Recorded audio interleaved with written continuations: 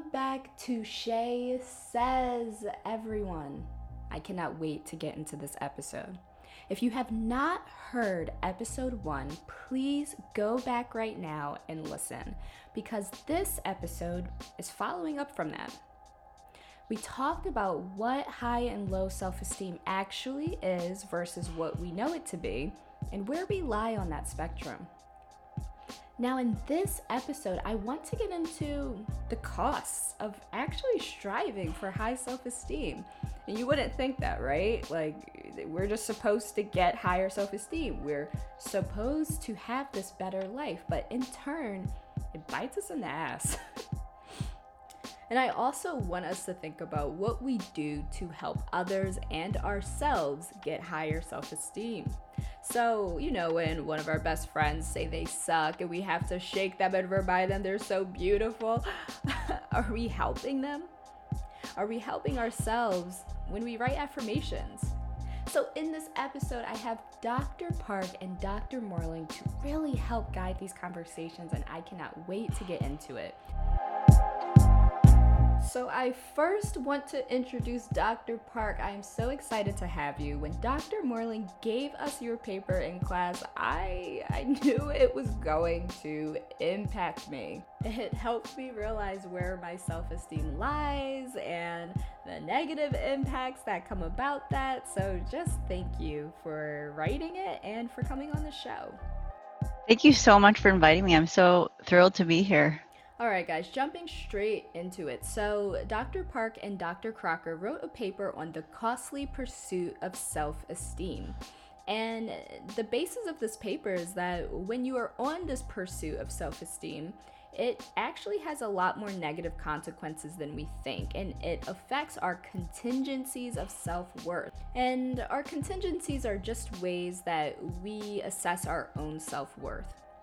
So anyway, when we get these negative consequences, it affects 6 costs in our lives.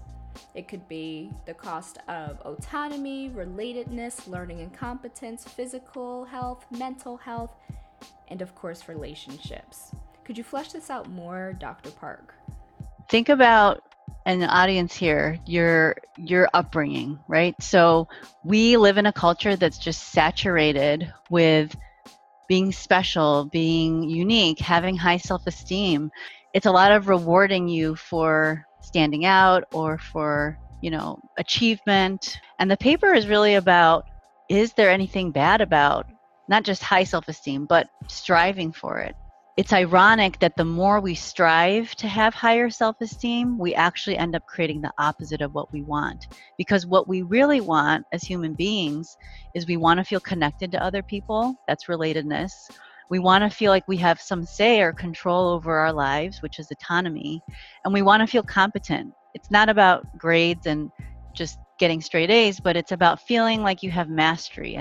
But we sort of have this illusion that if we just feel good about ourselves and boost our self-esteem, then maybe somehow we're, achieving these fundamental psychological needs. But in fact, it ends up creating a lot more misery. Are you able to give us a few examples of how that actually plays out, especially for people in the emerging adulthood? We are talking about ages 18 to 25. I think in all 3 areas, college students and emerging adulthood, it's right during this period where you see that there's such a strong emphasis on grades because you want to get a good job, you want to get into a good graduate school.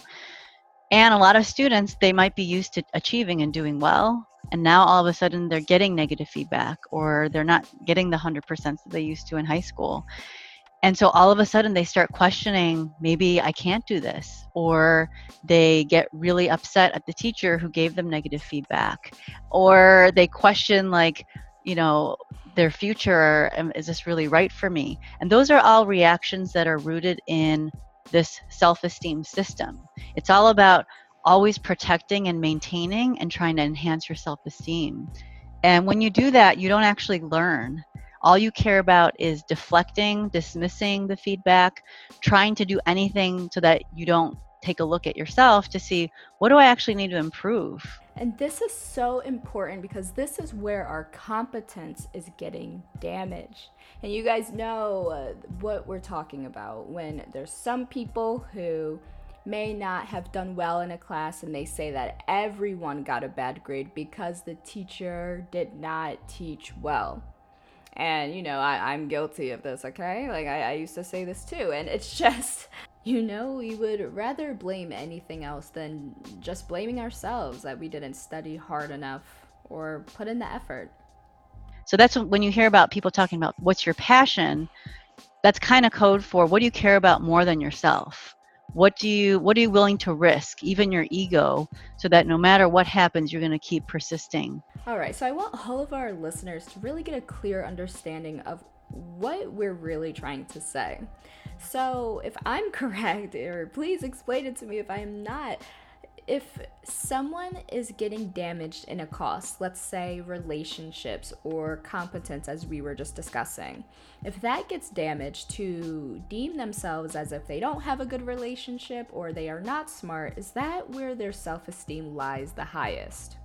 It's kind of, honestly, when we were writing the paper together, I was kind of confused by some of the ideas at first, because it's just so hard to wrap your head around, like, why would it be bad to want to feel good about yourself? You might look at your own life and be like, well, I don't see any cost, like negatives of doing this thing. So one point of the paper is that it's long-term. It's like a snowball cumulative effect. A lot of times you might not see the cost because maybe you are doing really well in an area of contingent self-worth. Maybe you have succeeded academically, or maybe everything's gone great in your relationship. And so you're like, oh, there's no problems.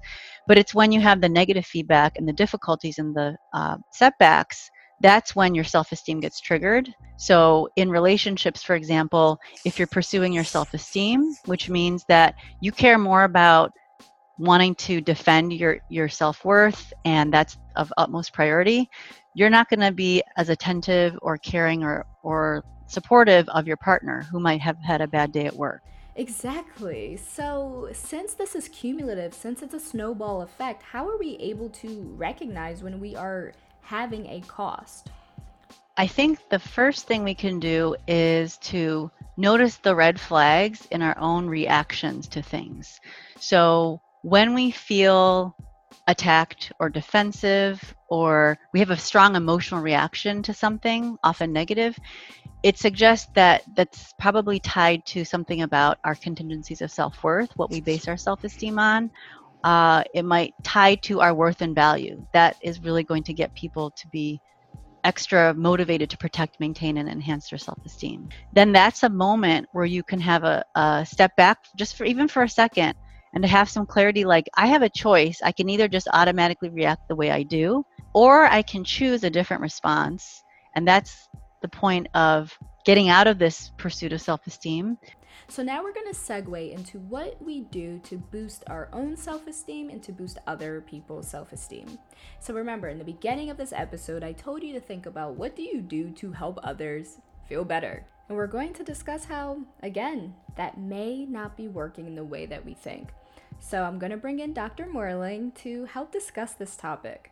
Hey, Shay. Thank you for bringing us together. When I first took your class, I thought that I was giving my friends who have low self-esteem the best advice, I was telling them how amazing they were, and I was actually not helping as much as I thought.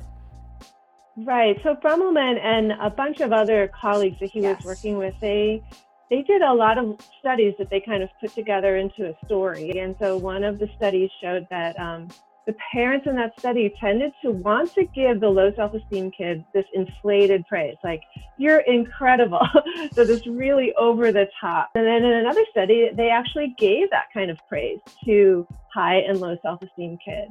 What they found is that it kind of depended on whether the kids were already high self-esteem or low self-esteem. So the high self-esteem kids did not seem very affected by the type of praise that they got, if I were going to be just really general. But the low self-esteem kids did seem to be affected, but not in the way we predict. So even though we want to give the low self-esteem kids the inflated praise, in their study, they found that when low self-esteem kids did get that type of praise, they began to back off of challenges. Like they almost wanted to play it safe. And in some other studies, they have found that after getting that kind of praise, low self-esteem kids, if they have a failure experience, they feel really ashamed of themselves. And you know that we all give each other inflated praise, and it's not helping in the way that we think.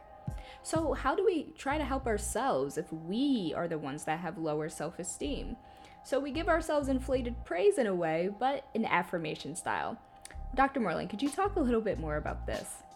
Right. So this was a study that we read in class together too by Wood, Pernovic, and Lee. So they were interested in these self-affirmations and positive self-statements, they called it.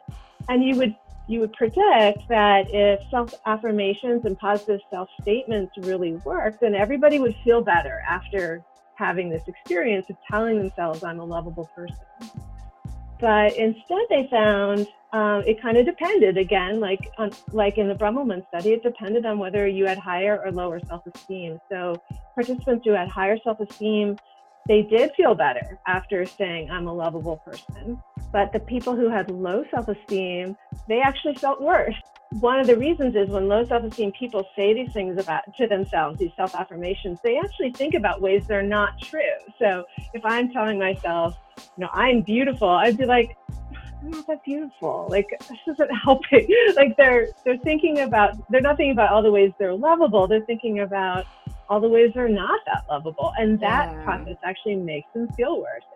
That's part of the problem. Like you need to maybe tailor the feedback just a little bit closer and get people to say, there are some lovable things about you. Like that's probably a more believable statement. One thing just to piggyback off of what Dr. Moreland was just talking about with low self-esteem people. So I think part of the reason why these like self-statements don't work that well is because it's very conscious.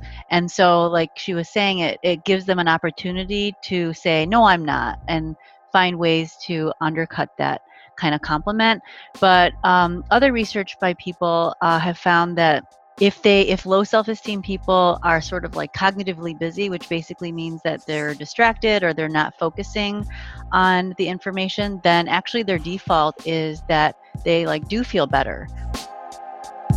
Such a huge thanks to Dr. Park and Dr. Moreland. I love this conversation, and I really hope you guys got to see a lot more of yourselves and had a self-reflection moment. Now, in the next few episodes, we are going to talk more positively on how we can not get these costs and how we can live in a healthier way. Thank you guys for listening, and I will talk to you in the next episode.